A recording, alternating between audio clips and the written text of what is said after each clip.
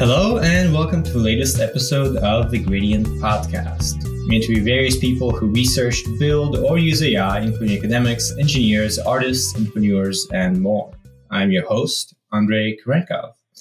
In this episode, I'm excited to be interviewing Catherine Olsson and Nelson Elhage. Catherine and Nelson are both members of the technical staff at Anthropic, which is an AI safety and research company that's working to build reliable, interpretable, and steerable AI system. Catherine and Nelson's focus is on interoperability, and we will discuss several of their recent works in this interview. So thank you so much for joining us for this interview, Catherine and Nelson. Thanks for having us. Yeah, it's great to be here. All right. I'm excited. These are some pretty meaty works of research, so I think it'll be very interesting. But before we get into that, we always start by just wanting to hear out how you first got into AI, both in terms of being interested and working on it. So if you can give us that kind of story for each of you. Yeah, my path starts pretty early. When I was in high school, I read Gödel, Escher, Bach by Douglas Hofstadter. So You've that was a one fun other person say that, yeah. It's a fun perspective to encounter as a nerdy 16-year-old, and so that sort of shaped my ideas of what I wanted to do in college. So at MIT, I studied computer science and brain and cognitive science. And then I spent a little bit of time in a PhD program in computational neuroscience before realizing academia wasn't a great fit and deep learning was taking off. And I already was qualified for those jobs. So I decided the PhD was not worth completing at that point. And then I knew Greg Brockman from MIT. So I reached out. I'm like, hey, I hear you have this new company. Are you hiring? And they were. And so sort of since then, I've been in these sort of AI research labs that are now common in the deep learning era. So you were at OpenAI and then Anthropic, which sort of in some ways. I took a longer path, right? So the Anthropic founders sort of left OpenAI about a year and a bit ago, but I joined OpenAI, and I think that must have been 2016. So that was early OpenAI, sort of earlier in the deep learning takeoff. And so I was there early, but then I also spent some time at Google Brain. And then I spent a little bit of time doing grant making at Open Philanthropy. So making grants to academic researchers, and then found my way to Anthropic. So it's been a longer path since. I see. Back at OpenAI, back when it was all about deep RL at scale and things like that. Totally. Yeah. It was a good time to be there. It was fun. All right. And Nelson, how about you? I come to AI much more recently. I hadn't worked in the field at all before joining Anthropic about a year ago. As it turns out, I did also read Gödel, Escher, Bach in high school. And I feel like I'm one of the few people who actually finished the book. Everyone I talk to is like, I read 2/3 of it and then bounced off. But despite finishing it, I feel like it had a much less of a lasting impact on me. Well, I still haven't started it. So you're ahead of me. So my background is software engineering and systems engineering. I worked at a couple of startups, most recently Stripe for a while, in software engineering, building infrastructure, building tools for developers.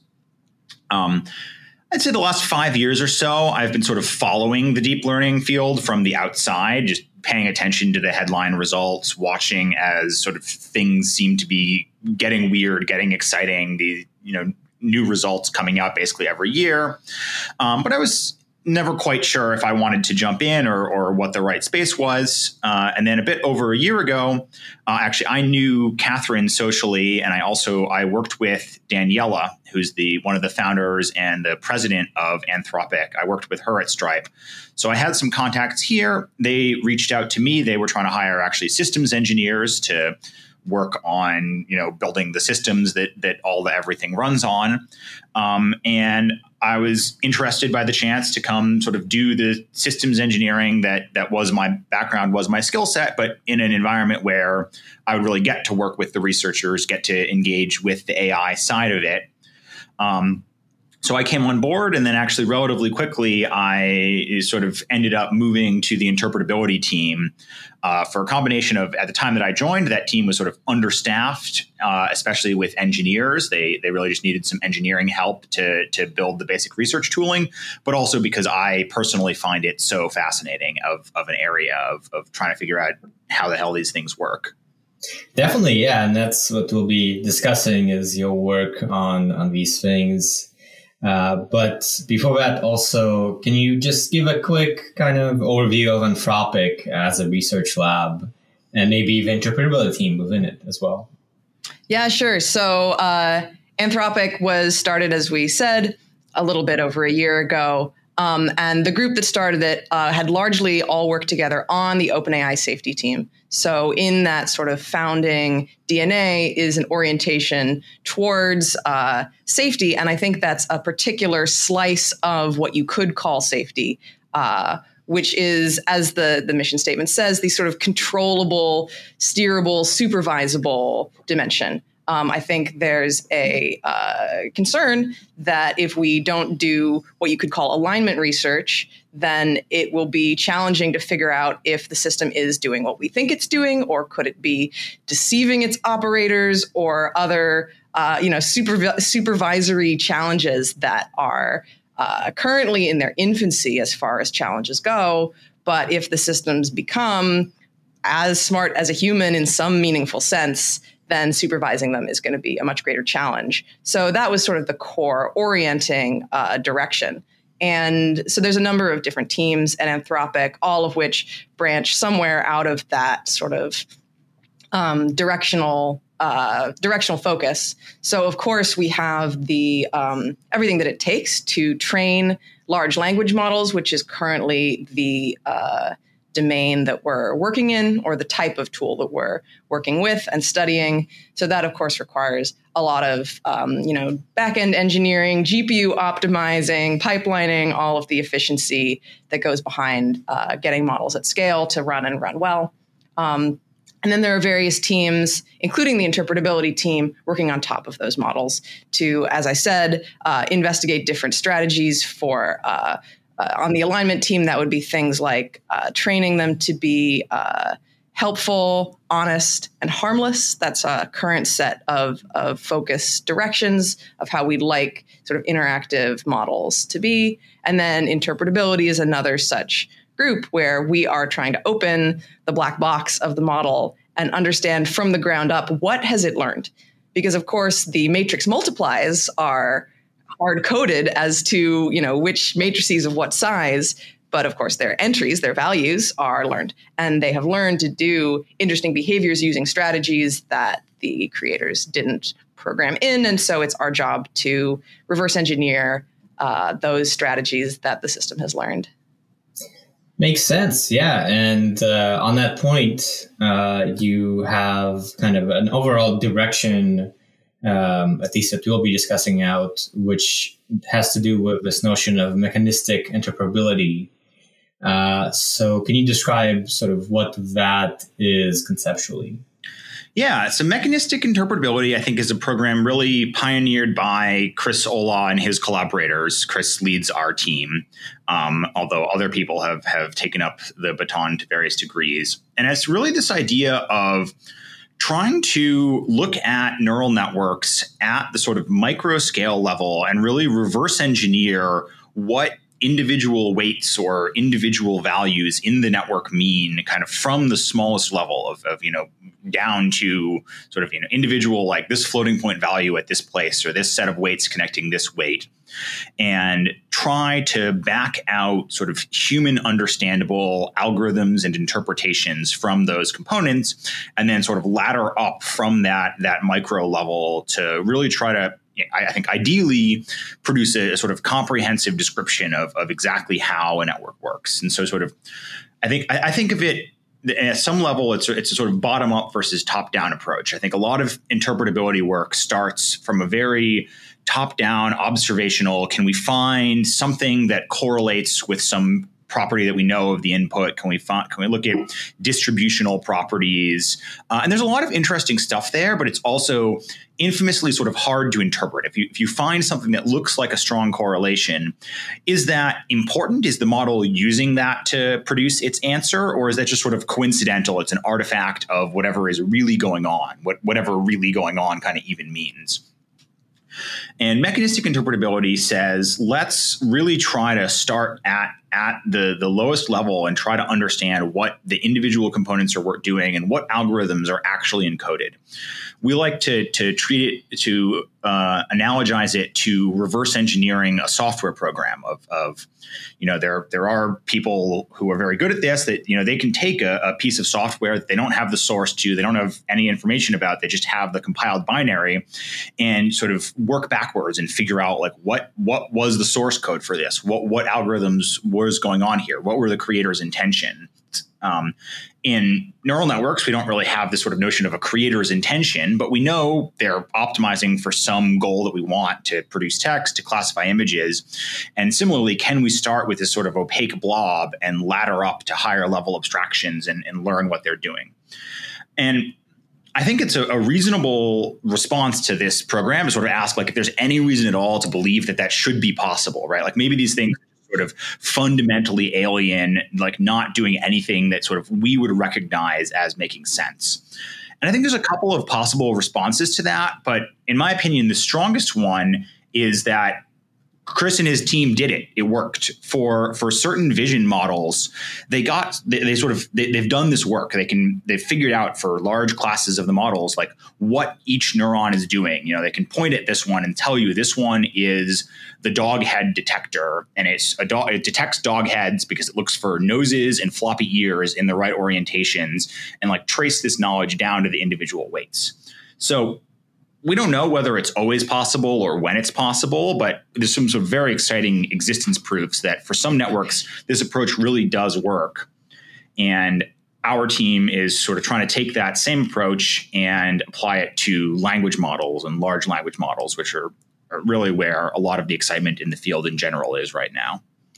And I think one thing I want to say about this approach, the word interpretability covers a lot of very different lines of research. And so we try to say mechanistic interpretability to specifically place ourselves within this direction where the people doing the interpreting are us, the reverse engineers, not an end user of some system. And there's a rich and varied existing research tradition of folks who are trying to make existing systems interpretable by lay people, by users, and that's a very fundamentally different goal. And so I want to just emphasize, like, interpretability is a very big umbrella with a lot of different directions. And so we're coming in this specific corner of it where the interpreters are sort of us, the reverse engineers, rather than end users or the public or some other end goal.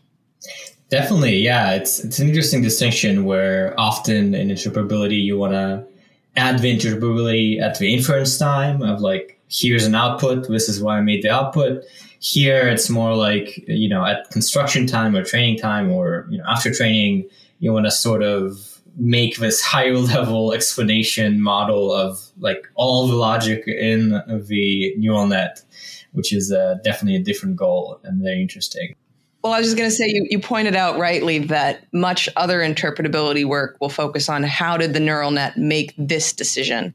And I think our questions would be maybe a level more abstract, which is how does it perform this type of behaviors? What's the circuit underlying this general class of capabilities that it demonstrates? Yeah, and I think the hope is that if our program sort of succeeds in the best possible version, you could use it to generate those much more specific answers of, if we know how it works in general, we can also answer how it worked in some particular case. But it's a sort of this much more ambitious and general and speculative. Like we genuinely don't know if it'll work, but we're hopeful that it will, and we think there's good reason to believe that it will. More general, ambitious, and in that way. Yeah, it'll be very interesting to see if you have this higher level model. It's almost like debugging programs at that point, which is impossible as of right now. So Yeah, you have this whole program on mechanistic interpretability, and we can go ahead and dive into these papers we've got so far, on your progress on tackling language models, which is obviously all the rage. And now we have these gigantic models, bigger than ever, so very hard to understand. And so your first work we can dive into here is a mathematical framework for transformer circuits. Could you just give a high-level idea of what transformer circuits are and what is kind of the goal of this project? Yeah, so the word circuits comes from the earlier work in this mechanistic interpretability space, and is sort of this idea of some set of weights or activation functions in a network that are tightly connected and that interact in some tight way, in some coherent way to perform some identifiable computation. In vision models, I think one of the best studied example was these curve detectors. They identified certain neurons that exist to detect the presence of curves, and those work by chaining over a couple of layers of the model, building up intermediate features. And we'd refer to those connected neurons along with the activation functions and the activations that throw through them as a circuit of a sort of small portion of the network that is tightly coupled and behaves in some coherent way. And I think really this first paper, there was a bunch of concrete results, although I think most of them are sort of relatively small or incremental. But the main goal was to just articulate sort of some of the ways that we think about circuits in transformers, some of the mathematical results, and also just intuition for how different parts of the model connect to each other, the space of algorithms and connection that are easy or natural for these architectures to perform. These large models are very typically written from a sort of implementation perspective. People talk about them or design them from the way that you write code to execute them efficiently across large numbers of GPUs. And so another piece of us is, okay, it turns out for a lot of pieces of them, there are mathematically equivalent formulations of what's going on that don't lend themselves to efficient code as naturally, but that are mathematically a lot cleaner or a lot simpler or a lot more intuitive to reason about. And so some of it is just taking these things that are typically written from this one perspective and bringing a couple of different perspectives that are mathematically equivalent, less apt for implementation, but hopefully more fruitful for analysis or reasoning about the models. And if I can give sort of one tangible example that's a common thread in the frameworks paper is the idea of the OV circuit and the QK circuit. So if you read any tutorial about how transformers work, well, often they'll explain like an encoder-decoder transformer as in the original paper, but we're doing sort of GBT-style transformers, which is only sort of half of that picture and somewhat simpler to explain. So the way that the attention operation will often be explained is that first you compute where the attention flows by computing the key and the queries. So that's sort of Q and K. And then that sort of weighted sum gets applied to the values, which then are transformed through an output matrix and then written back onto the residual stream. So that's sort of Q, K, V, and O piece are computed for efficiency reasons on the GPU somewhat separately. But if we look mathematically, in fact, the Q, K matrices could be viewed as doing one coherent operation, which would be represented by an inefficiently large matrix if you were to combine them. But mathematically speaking, if you're going to compute the eigenvalues or study other properties of that overall matrix, it's reasonable to view that as one joint operation. And similarly, the value and output could be seen as a single OV matrix if they were to be multiplied. And of course, that multiplication would expand it to a point where you wouldn't want to represent that on the computer. But again, for things like computing, eigenvalues, and other mathematical tools, it's useful to think about the OV matrix together. And then if we're looking at entire circuits, in the frameworks paper, we focus primarily on attention-only transformers, where we've dropped the MLP layers for simplicity, for mathematical simplicity. And then for a given OV or sort of QK calculation, you can do this path expansion where you trace all the paths either directly through the residual stream to this layer or through just one previous layer or through combinatorially 2 previous layers. You can expand the path of truly every contribution to that term. And so again, this sort of path expansion frame is a mathematically inspired frame.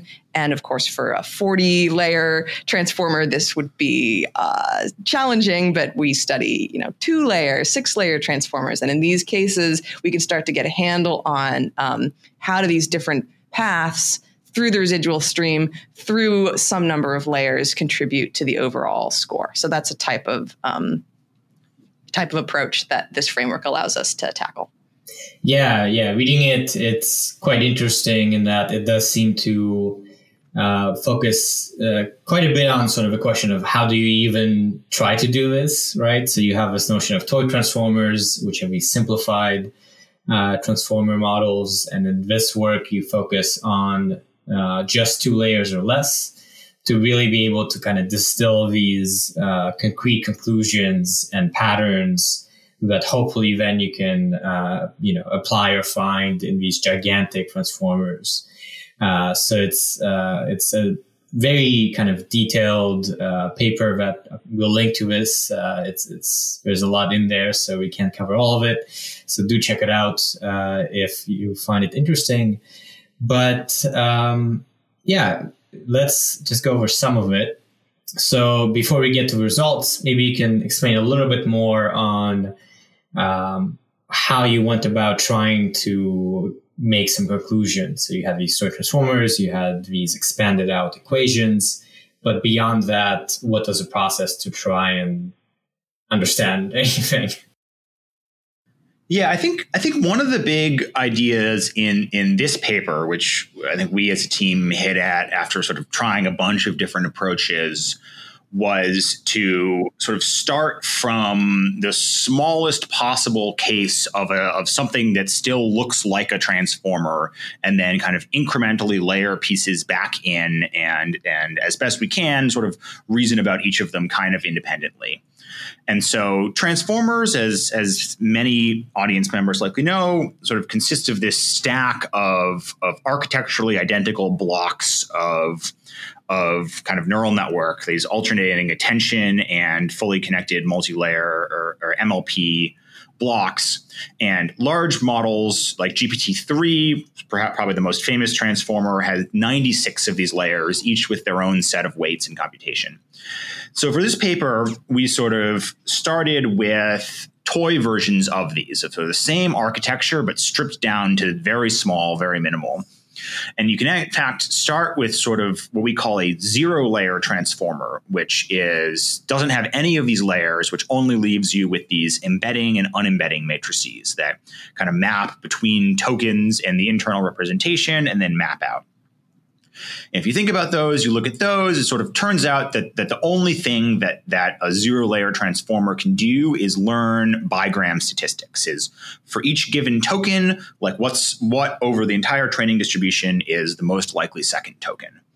And so that's like may or may not be that interesting, but it sort of gives you a foundation to then reason about and start adding layers on top of that.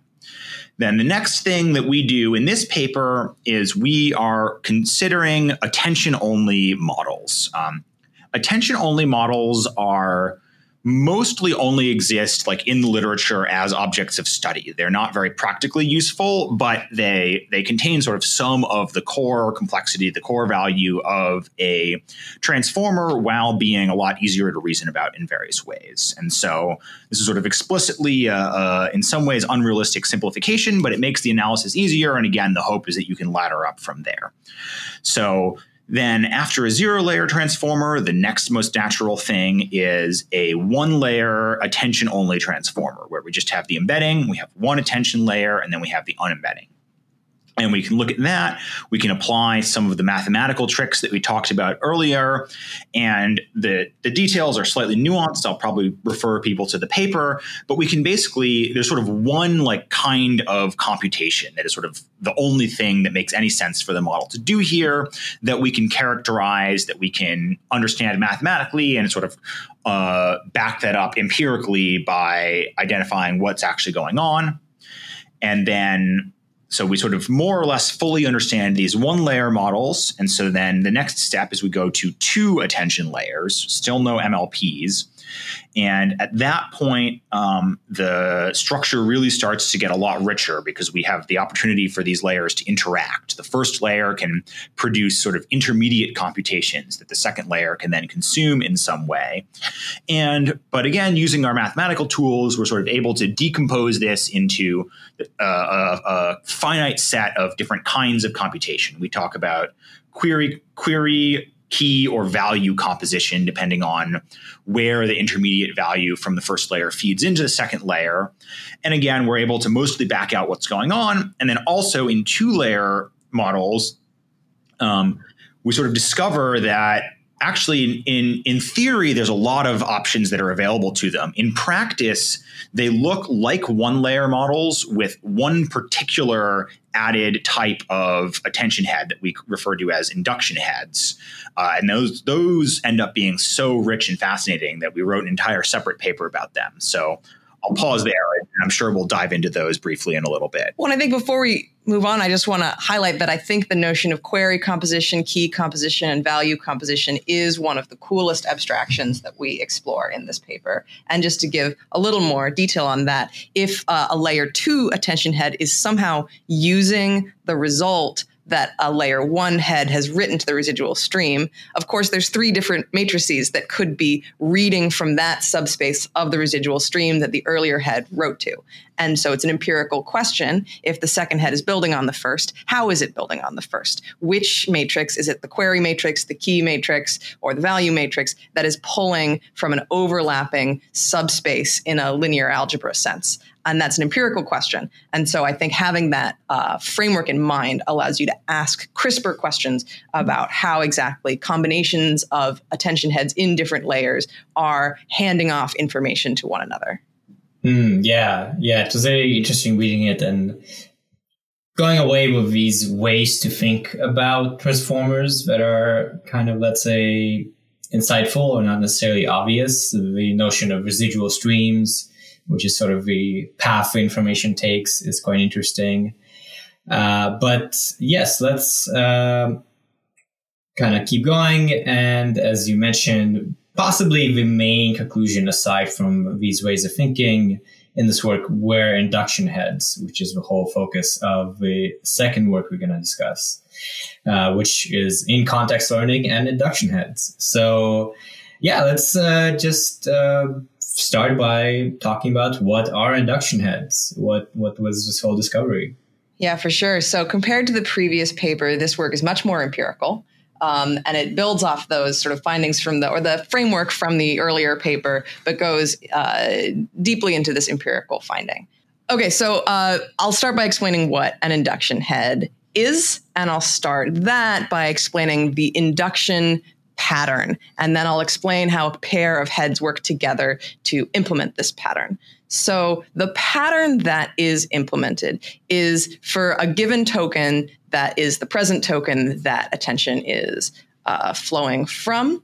The way that it anticipates the next token is it looks for earlier times that this token appeared and what token happened next last time. So another way to say this is last time this happened, what happened next?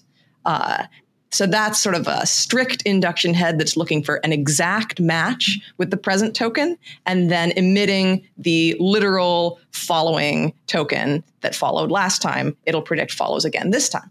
So that's kind of a strict literal induction heads. And they can often do sort of softer induction behaviors as well. For example, last time in the current context, there was a token like this one.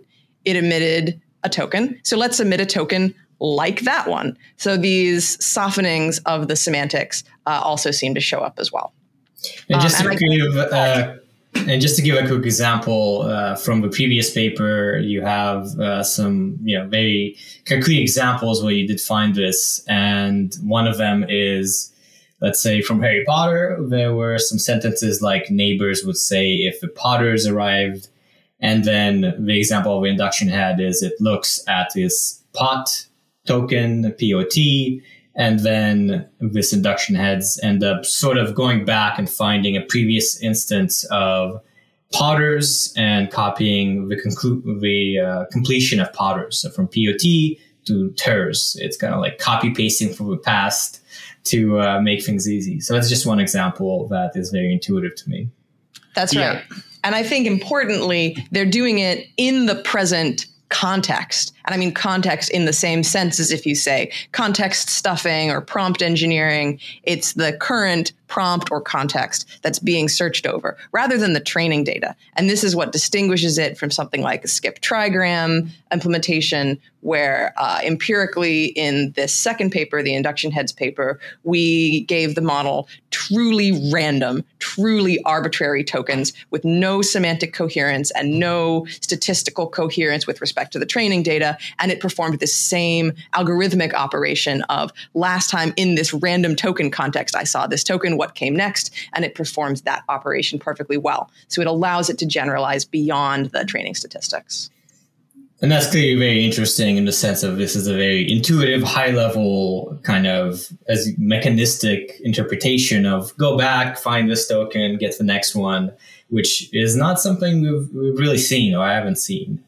So then to mention the other part here, the paper is in-context learning and induction heads. So we know what induction heads are. What is in-context learning, and why is the focus here on that?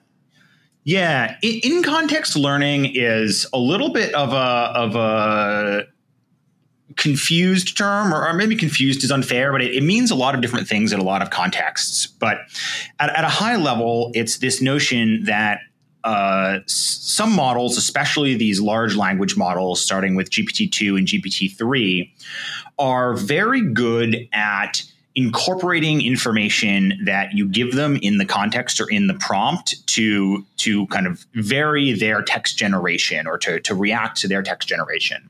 You can give them examples of what you want them to do, and then they kind of get better at doing that thing. They sort of learn from the prefix in a very sophisticated and nuanced way of, as you give them text to complete, they're very reactive to it.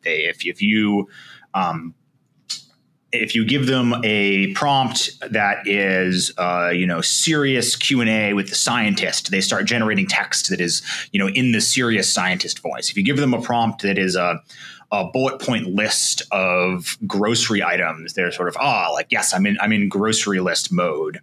And they react in a very nuanced way or in a very reactive way to the earlier context of the prompt.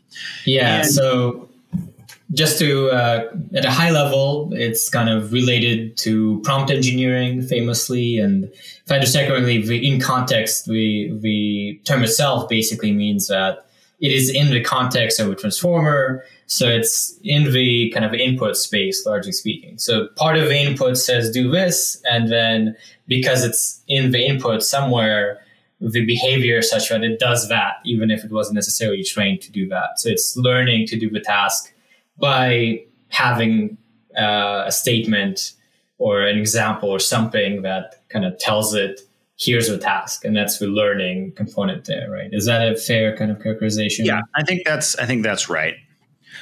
And so, in general, in-context learning is this ability to make use of information in its input to refine, improve the output later as it continues outputting text.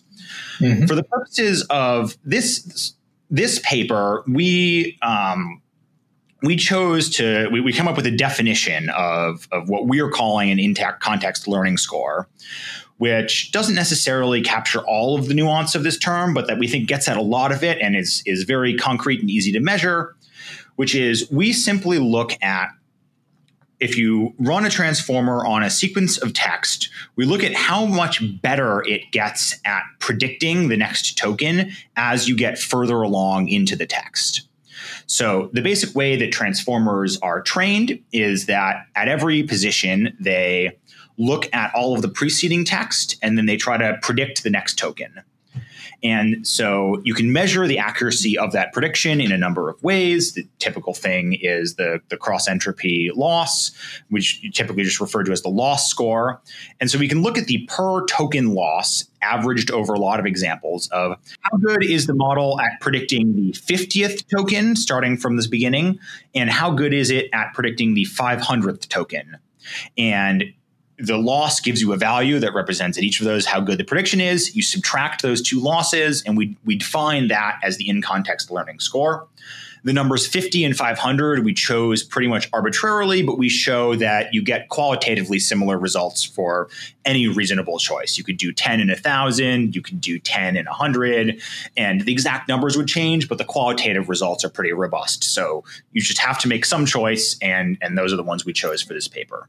Right. And so to jump ahead beyond sort of the setup to the takeaway, I'm going to spoil it a little bit. So if you read it in the beginning, kind of introduction, you state that the hypothesis you're exploring is that induction heads might constitute the mechanism for the majority of this in-context learning, that this might be the explanation of why prompt engineering works, which is super exciting if that's the explanation, because prompt engineering is kind of amazing and mind-blowing. And if you understand what's happening, then, it would be very useful for kind of knowing how to use these things. So that's maybe the key takeaway. And could you describe why or how you found that to possibly be true? Well, I think the discovery story is at least a little bit illustrative of why this hypothesis came to be, where Chris was studying some small transformer models and happened to look at a snapshot earlier in training than he was used to, and he couldn't find the induction heads. And he was mystified until he realized that he had loaded the wrong snapshot. And a snapshot later in training naturally did have induction heads, so he had found 2 points, one before their development and one after. And between those 2 points was a visible bump in the loss curve, a visible deviation from the trajectory where all of a sudden the model improved at the overall loss visibly. That was also the point at which the in-context learning score got dramatically better. And as we explore in this paper, numerous other sort of visible high-level changes happen at that particular phase of development, which we sort of originally observed as the place where induction heads develop.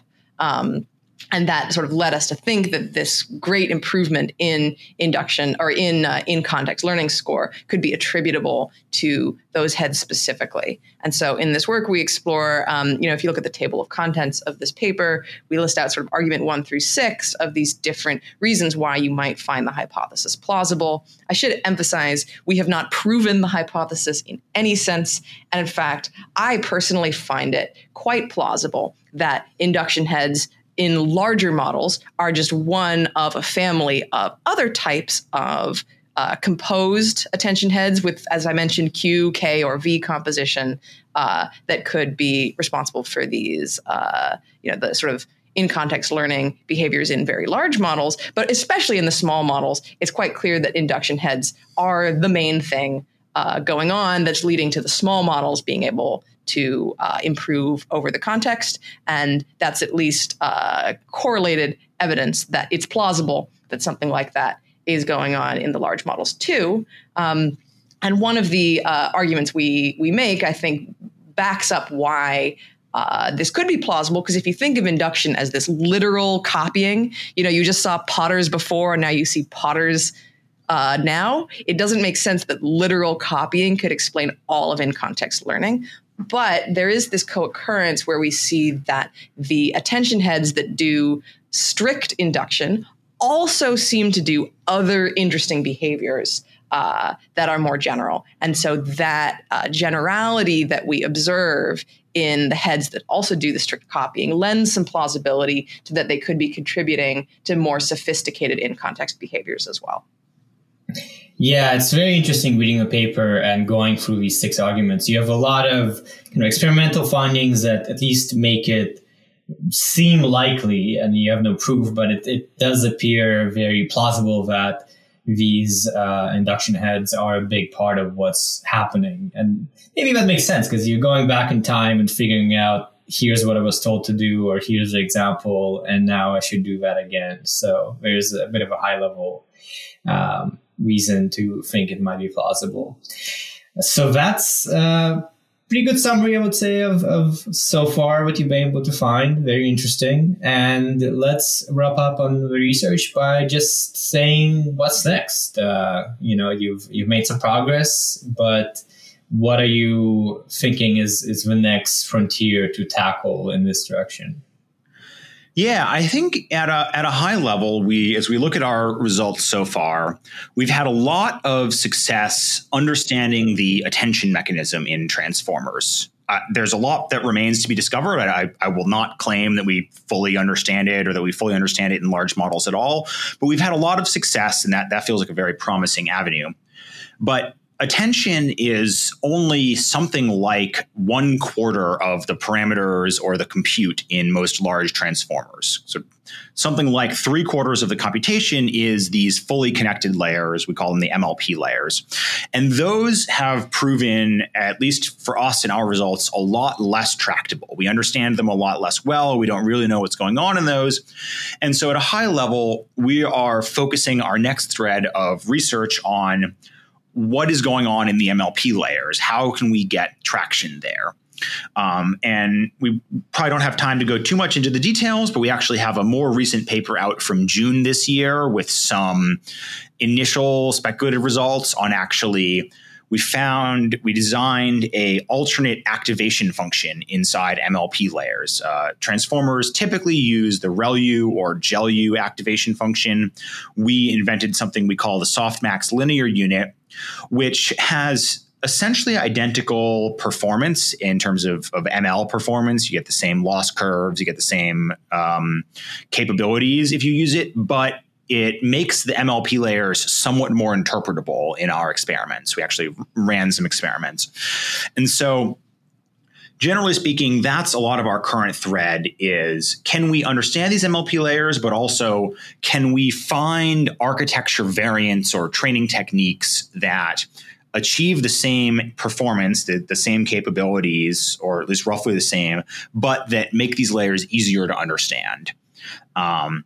We have another paper that will be coming out sometime soon where we look at some other toy models that aren't transformers at all, but very toy models in order to try to get at some of the root causes of what's going on, of why we believe these things are so hard to interpret, and some techniques that might help. But so in general, that's the current thread of work, is trying to dig at these MLP layers. And we've found them to be somewhat challenging. And so we're going a little bit back to basics and exploring, can we understand why they're challenging? Can we understand what drives them to look the way they do? Can we understand a little bit the space of possible tweaks or variations we might make there to make them more interpretable? Makes sense. And certainly I should take a look. I'm excited. Again, these are quite long papers. Not long in the sense of boring and there's too much. There's a lot in there in terms of interesting findings and conclusions. And again, we'll be linking to them. They are pretty approachable to read for anybody. There is some math, but you could skip it. There's a lot of sort of empirical results that is very easy to kind of take in. And I do think you'll get a better understanding of transformers if you take a read. I also want to just cut in and encourage people to try to replicate our results. We've had groups at other research labs, both in industry and academia, replicate our findings, especially on induction heads, but also some of our other findings. And I think at least that this kind of work is comparatively approachable. You don't need to tweak hyperparameters. You don't need to train a giant model. You just need an already trained one that you can analyze and access the weights of. So I would really encourage folks to, if you find this interesting, see if you can replicate some of our work. And I think you'll find that the engineering that objective drives you to is going to be somewhat different from other types of ML engineering in an interesting way. Another type of investigation that you can do, as well as sort of replicating the induction heads finding, is just qualitatively look at what neurons and attention heads are doing. So we've released a software library called PySvelte. It does need a little bit of configuration to set up. It's not like perfectly out of the box, but you can create your own little JavaScript interfaces to highlight parts of text by the activation of neurons, or otherwise give yourself like a hands-on way of approaching sort of the naturalism, like as a naturalist to study what's going on. And so I want to just put in a pitch for writing these simple JavaScript interfaces is much easier than you might think. And the quality of understanding you gain from spending some time with the data is super valuable. And I would love to see more people doing it. Yeah, that's great. So we'll link to that library as well. And it's probably fun to just poke and prod and see what's going on. So, if you're a fan of AI and want to do some, let's say, informal science, this does sound like a great way to do it. Just to emphasize that, a benefit of the fact that a lot of our work has been on these very small models is that even if you do want to train these models, models at this scale can easily be trained on a single GPU on relatively small data sets. And so this kind of research, at least for the results we've had so far, a lot of it really is much more accessible than typical working with language models, but we're pretty optimistic that it has at least some bearing on large language models. So if you're interested in large language models, but you want to approach them from a direction that'll fit on one GPU or in one notebook, I think there's a lot of really cool research directions here. Yeah, for us, without small supercomputers to run GPT-3, this does seem like it'll help. Well, with that, we're going to go ahead and wrap up. That was really interesting for me reading these papers. So thank you so much, Nelson and Catherine, for making the time. Thank you. It's been great. Thanks for having us. It's really fun to explain this stuff. Test. Once again, this is the Gradient Podcast. Check out our associated magazine over at thegradient.pub and head to the Gradient Substack to subscribe. If you enjoyed the interview, we would really appreciate it if you share this podcast with friends. And if you could review us on Apple, that would be awesome. We have very little feedback on there, so we'd really like to hear from you. And by the way, we just launched our Gradient Discord, so take a look at that. Thank you so much for listening, and do be sure to tune in to our future episodes.